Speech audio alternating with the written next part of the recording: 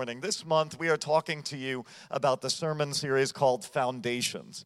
And this has everything to do with the church. Unfortunately, in our Western minds, we equate church to this. Great. A carpet, a floor, some pews, walls, and chandeliers. I'd like you to take a moment and look at your neighbor for a second. Ladies and gentlemen, you are looking at the church. You are looking at the church. You are looking at the windows to someone's soul. And aren't those beautiful windows? You are looking at some mighty fine pillars right here that are beautiful pillars. You are looking at an instrument of worship as you look at your neighbor. You are the church of Jesus. If you're watching online, you are the church of Jesus. And he has an incredible purpose and mission to fulfill. And so this morning, I want to talk to you about what is the purpose of the church in the world in which we live. As I've said, Jesus did not leave us to be a bunch of orphans trying to figure out what we needed to do. He promised that he would send the Holy Spirit and that the Spirit of God would equip us for the mission that is in front of us. We are part of what is called the Assemblies of God as Bethel Christian Church. The Assemblies of God is a worldwide Pentecostal movement that spans the globe. There are brothers and sisters in Christ right now at this moment that are leading people to Jesus. They are planting churches. They are giving their lives. Men, women, youth, and children are responding to the move and the touch of the Holy Spirit. If you are fascinated by the book of Acts, I can tell you something. The book of Acts is still going on all over the world. And we as Bethel Christian Church get to decide every day, every hour, every week, every month, every year, Lord, I want to be a part of what you're doing. Amen? So the Assemblies of God has something that is called the 16 fundamental truths. These are pretty much the doctrinal points that we stand upon. These lovely truths reveal something that are more than just truths. Hopefully, they are realities.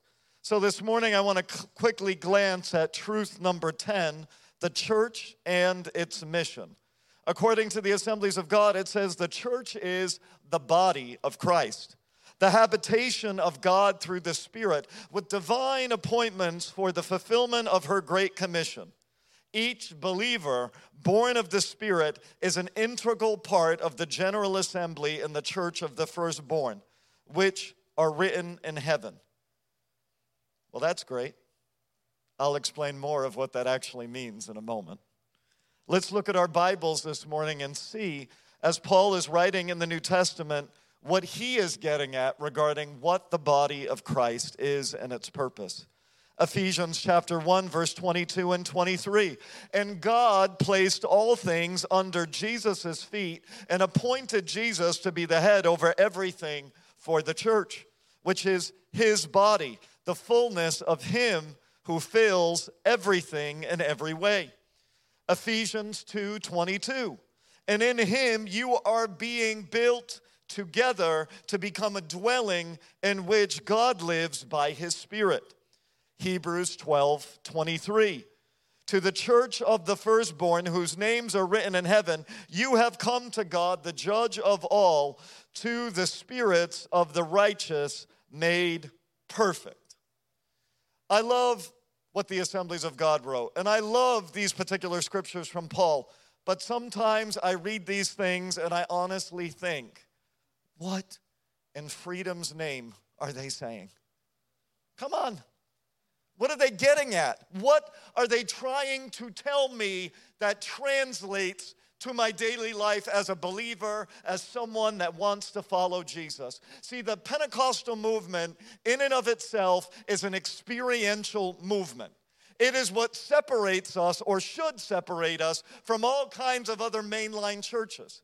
At the turn of the 20th century, that's the 1900s and further for the younger constituents here, I was born in 1980, so to my children I seem ancient because I was not born in the 2000s. Yeah, I'm a millennium different than my children too. And so when we read about those things, we read in that time period As the Pentecostal movement is breaking out, all of the mainline churches, they are gathering together for the purpose of unity. And that unity was to nullify the Scripture, meaning to make it seem like the words of the Scripture were not powerful. They were meeting together for the cause of liberalism and the purpose of unity, just like the people met at the Tower of Babel to build an edifice to heaven so that they could reach God.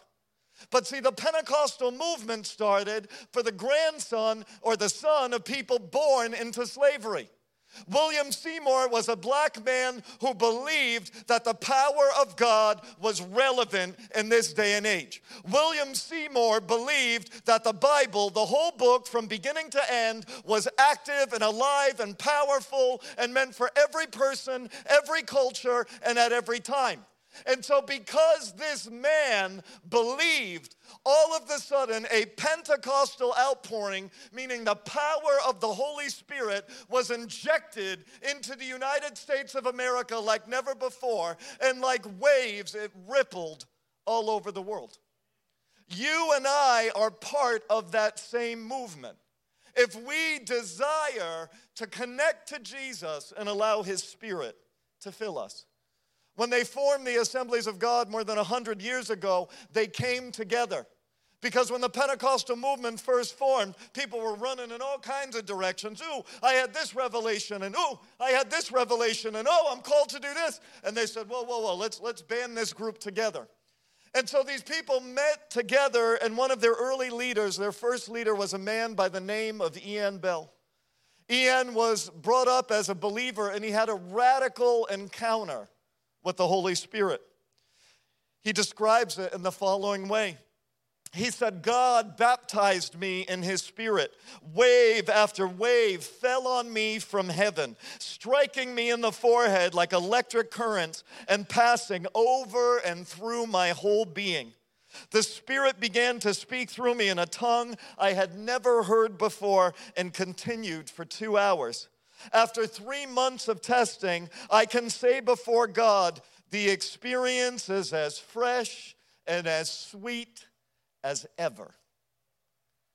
In the same words as E.N. Bell, I hope that for those that are filled with the Holy Spirit, that your experience with Him is as fresh and as sweet as ever.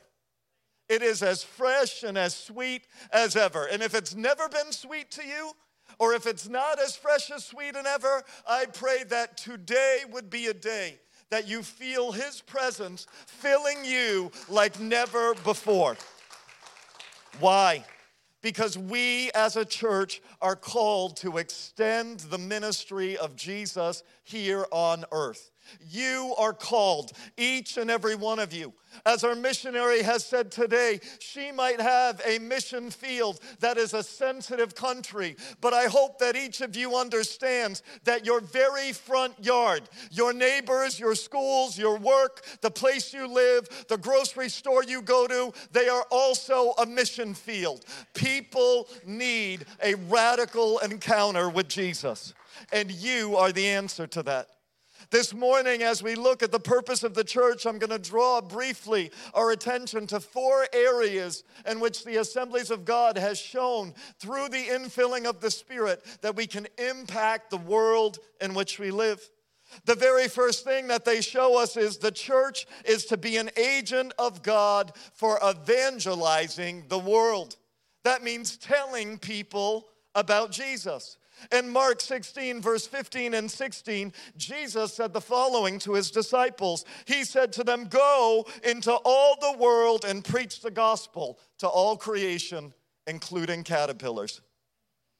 Whoever believes and is baptized will be saved, but whoever does not believe will be condemned. See, these are the words of Jesus that we like to skip over. We read the Gospels and we read these little things like John 3:16 that makes our hearts feel so good. For God so loved the world that He gave His only begotten Son, that whoever believes in Him should not perish but have eternal life. But read John 17. It says, but for those who do not believe, they will be eternally condemned. I don't know about you, but that word eternity has always scared me and freaked the life out of me. And so I would rather put all of my chips, if we're going to gamble, on Jesus for eternal life than not put my chips on him and have eternal condemnation and death. See, we look at this thing, and this is the driving force of evangelism. Why would we want to tell people about Jesus? Why would a young woman like Aurora want to give up her life and go to a sensitive country, taking a risk to tell people about Jesus? It is because we firmly believe with every fiber of our being that Jesus is the only way to heaven. We believe that Jesus is the only way to be saved. And so because of that, we are urged and propelled by the Holy Spirit to tell the world about him. Can I be honest with you? That task is not always easy. And the more we get used to the society we live in, sometimes the harder it becomes. You know, in places where people are persecuted, it's very black and white. When you are not persecuted, it grays out the playing field. You can live in your house, you can come to church, you can go to your job, and you can just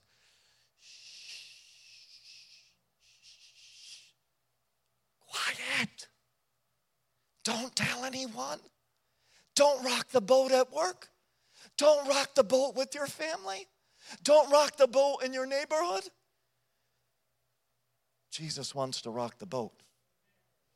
Jesus wants to rock the boat. Jesus wants to rock the boat. Why? Because men, women, children, and youth will perish for all of eternity without him. See, when the church and we as believers grasp the concept of what it means to be saved from the fires of hell, we want to dance, we want to shout. That's why when we're singing, hell lost another one, I am free. Man, I want to skip around this place. I am free because of Jesus. I was going to hell in a handbasket without him. And Jesus came, he delivered me, he saved me, and he set me free. And I've got a reason to praise, not because I'm only loose from hell, but because my name is written in heaven. Hallelujah. And so because of that joy, because of what Jesus has done for you, and if that joy and that love have faded away, ask the Lord, revive me again, revive me again. Let me love you like never before. Because evangelism isn't just a professional job for a few trained men and women, but instead it is the unrelenting responsibility of every person who belongs to the company of Jesus. When you belong to Jesus, you can't help it. You can't help but talk like him and act like him and do the very things he did in the gospel. Because I love when we say that all the time too as born-again evangelical Christians. You know, it's not about religion, it's about a relationship. It's not about religion, it's about a relationship. Oh, I love that.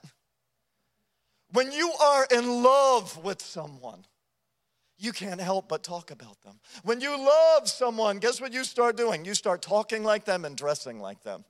I can tell you after all these years, my wife does never sees what I wear on Sunday morning. We show up matching. I'm not going to have her stand up. She hates that. But we are matching this morning. She doesn't see me get dressed, but we match. And when you are around Jesus, you begin to match him. You match what he says. You match what he does in the Gospels. You match the love and the salvation story that he shared.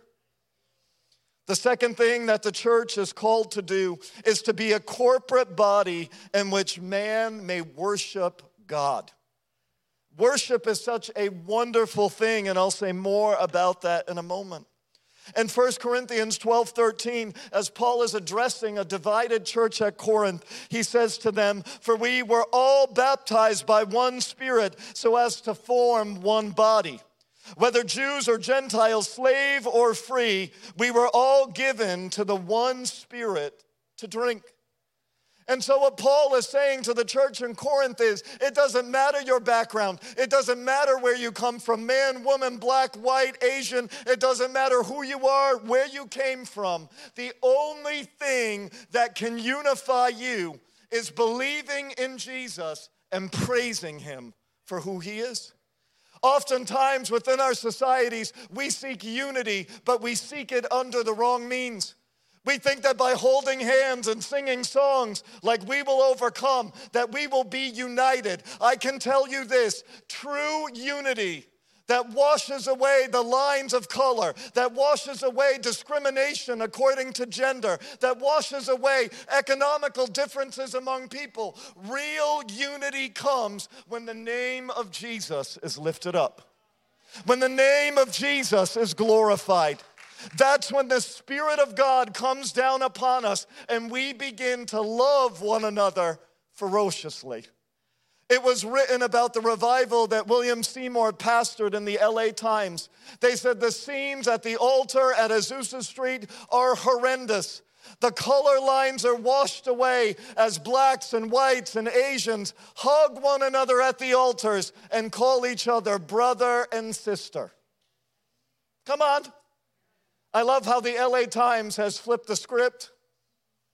They were writing how disgusting it was in 1908. Now they'd be ashamed of themselves for what they wrote. But when they were writing that garbage about us, we were calling each other brother and sister. We were united as one to worship Jesus. And that idea of worship, even as Pastor Noah said it this morning, I remember coming into these Pentecostal circles and I was as stiff as a board coming into the services. Even though I had a background in theater and stage and acting, I could dance like no one's business. All of a sudden I went to church and I was like, I am not moving. These people lift their hands, they're getting their little jigs going. And then one Sunday morning, our pastor invited people up to the altars, and he said, I think we should learn how to dance before the Lord like people did this morning. And I went, this is too much for me. These people are tapped. Like, who dances like this? Mind you, as an adult, I wasn't an adult yet. I had never been to a music concert, seeing people there worship in their own way. And so I was like, these people are nuts. And this woman, he began to say, the Lord has turned my morning into dancing. And this one woman, she's going like this up in the front, all across the altar. And I was like, oh, she's tapped too. They're all tapped. The pastor's out of his mind. She's out of her mind. I was having a field day on the inside. And then the next Sunday, he asked that same woman to come up. She said for 12 long years, she was plagued with depression, and she was at the point of committing suicide. And that morning in the service, as the pastor shared those words, and she began to dance, the Spirit of God set her free. And there was something that happened that drew me, and I wanted it. And from that moment at 14, when I was filled with the Holy Spirit, I began to lift my hands. I began to get my jig on, and I was singing those songs and worshiping. And I remember I would even read the words of David, your praise will be on my lips. I thought, I don't want to get like that. And I would hear about heaven. In heaven, we're going to be praising him for all eternity. I thought, no, I need to have a life. I don't know if I want to go there either. But the moment the Spirit of God filled me, I just wanted to praise him. I want to praise him. And when times get difficult, I want to praise him. Why? Because when the Spirit of God fills you and unites you, worship becomes the overflow of what he's doing in our hearts. Worship is a vital part to our Christian life. And that is why we dedicate a portion of our services to praising God. We also believe that worship is more than singing a song. It is a lifestyle. All of our life, all of our actions should bring glory to God. Psalm 150 and Romans 12:1. The third thing I want to share with you this morning is the meaning of the church and its mission is to be a channel of God's purpose, to build a body of saints being perfected in the image of his Son. Ephesians 4:11 through 16 touches on this. So Christ himself gave the apostles and the prophets and the evangelists and the pastors and the teachers and yada, yada, yada, yada, yada, to equip his people for the works of the service so that the body of Christ may be built up until we reach all unity in the faith and the knowledge of the Son of God and become mature, or as some say, mature, attaining to the whole measure of the fullness of Christ. I'll expound on that a little bit more in a moment. A.W. Tozer said the following regarding the church, lowercase c. 100 religious persons knit into a unity by careful organization do not constitute a church any more than 11 dead men make up a football team. The first requisite is life, always. See, when Jesus left the Spirit to us as the body, he gave us more than just little tasks, nitpicky tasks to do. He imbued us with the power of the Holy Spirit so that everyday people like you and I could become empowered for Jesus. And that is what we refer to as the fivefold ministry. And we've relegated the fivefold ministry to a bunch of people up on a stage, but the fivefold ministry is here, meaning you are pastors, teachers, evangelists, prophets, apostles, and the list can go on and on of what God is doing in your life. And all you have to do is believe it. And when you begin to believe that as a church, guess what that does for the leadership of the church? It allows us to equip you to send you out into the world in which we live. And I believe, even as a church, and as I've spoken with our eldership, that we as a church are going to make that shift more and more to get you from the point of loving your pews to filling your pews. Because God wants to use you. He wants to use you to build his body. He doesn't want us to be a lifeless, dead social club. He wants us to be a congregation that is alive and well and representing Jesus every day and every hour so that the world may know him, that he may be worshiped. The fourth and the last thing is that the church has a mission. And that mission is to be a people who demonstrate God's love and compassion to all the world. In James 1:27, it says, religion that God our Father accepts as pure and faultless is this: to look after orphans and widows in their distress and to keep oneself from being polluted by the world. And what that means is our faith is on the one end supernatural. That we believe in a God who intervenes. He saves, he heals, he delivers. The power of the Holy Spirit is a supernatural power. But Jesus showed us in order to really look like him, to really be his hands and his feet, not only is that supernatural necessary, but on the other end, we've got to feed the naked, feed the hungry, clothe the naked, give water to the thirsty, visit the prisoner. Our faith shows itself in our actions. Our faith needs to be evident in those that are dealing with things like orphans and widows that feel alone and abandoned. We need to stretch ourselves out to them. To those that are homeless and hurting, that we stretch ourselves out to them. And so we believe that even though we have to preach the gospel to all people, we also need to meet the needs of our society. We can't just say, I'll pray for you, God bless you, and your belly's going to get filled with food. We need to offer people real food. Until the call of God goes out, and we as Pentecostals have this distinction that the Assemblies of God describes as the following. The Assemblies of God exist expressly to give continuing emphasis to this reason for being in the New Testament apostolic pattern by teaching and encouraging believers to be baptized with the Holy Spirit. We cannot do it without him. We need the presence of the Holy Spirit to flood and fill our lives. People, I need him every hour. I need him every day, every moment. Lord, my prayer is fill me. If you're watching online, ask the Lord, fill me to overflowing. And why do we want to be filled? Well, I'm buttoning it up this morning. When I am filled with the Holy Spirit, it allows me to evangelize with power and anointing. It allows the supernatural signs of God's kingdom to be demonstrated. When the Spirit of God fills me, it allows me to worship him with a passion like I've never known before. And lastly, when the Spirit of God fills me, it enables me to respond to the full working of the Spirit so that his fruit, his gifts, and the ministries of benevolence can flow through my life to a world that is desperately in need of him. Let's close our eyes for just one moment this morning. Heavenly Father, we come to you. And in these last moments of this service, if there are people here who have never been filled with your Holy Spirit, if there are people that need a fresh touch to be revived all over again, we pray, Lord, revive us again. We pray, Lord, fill us again.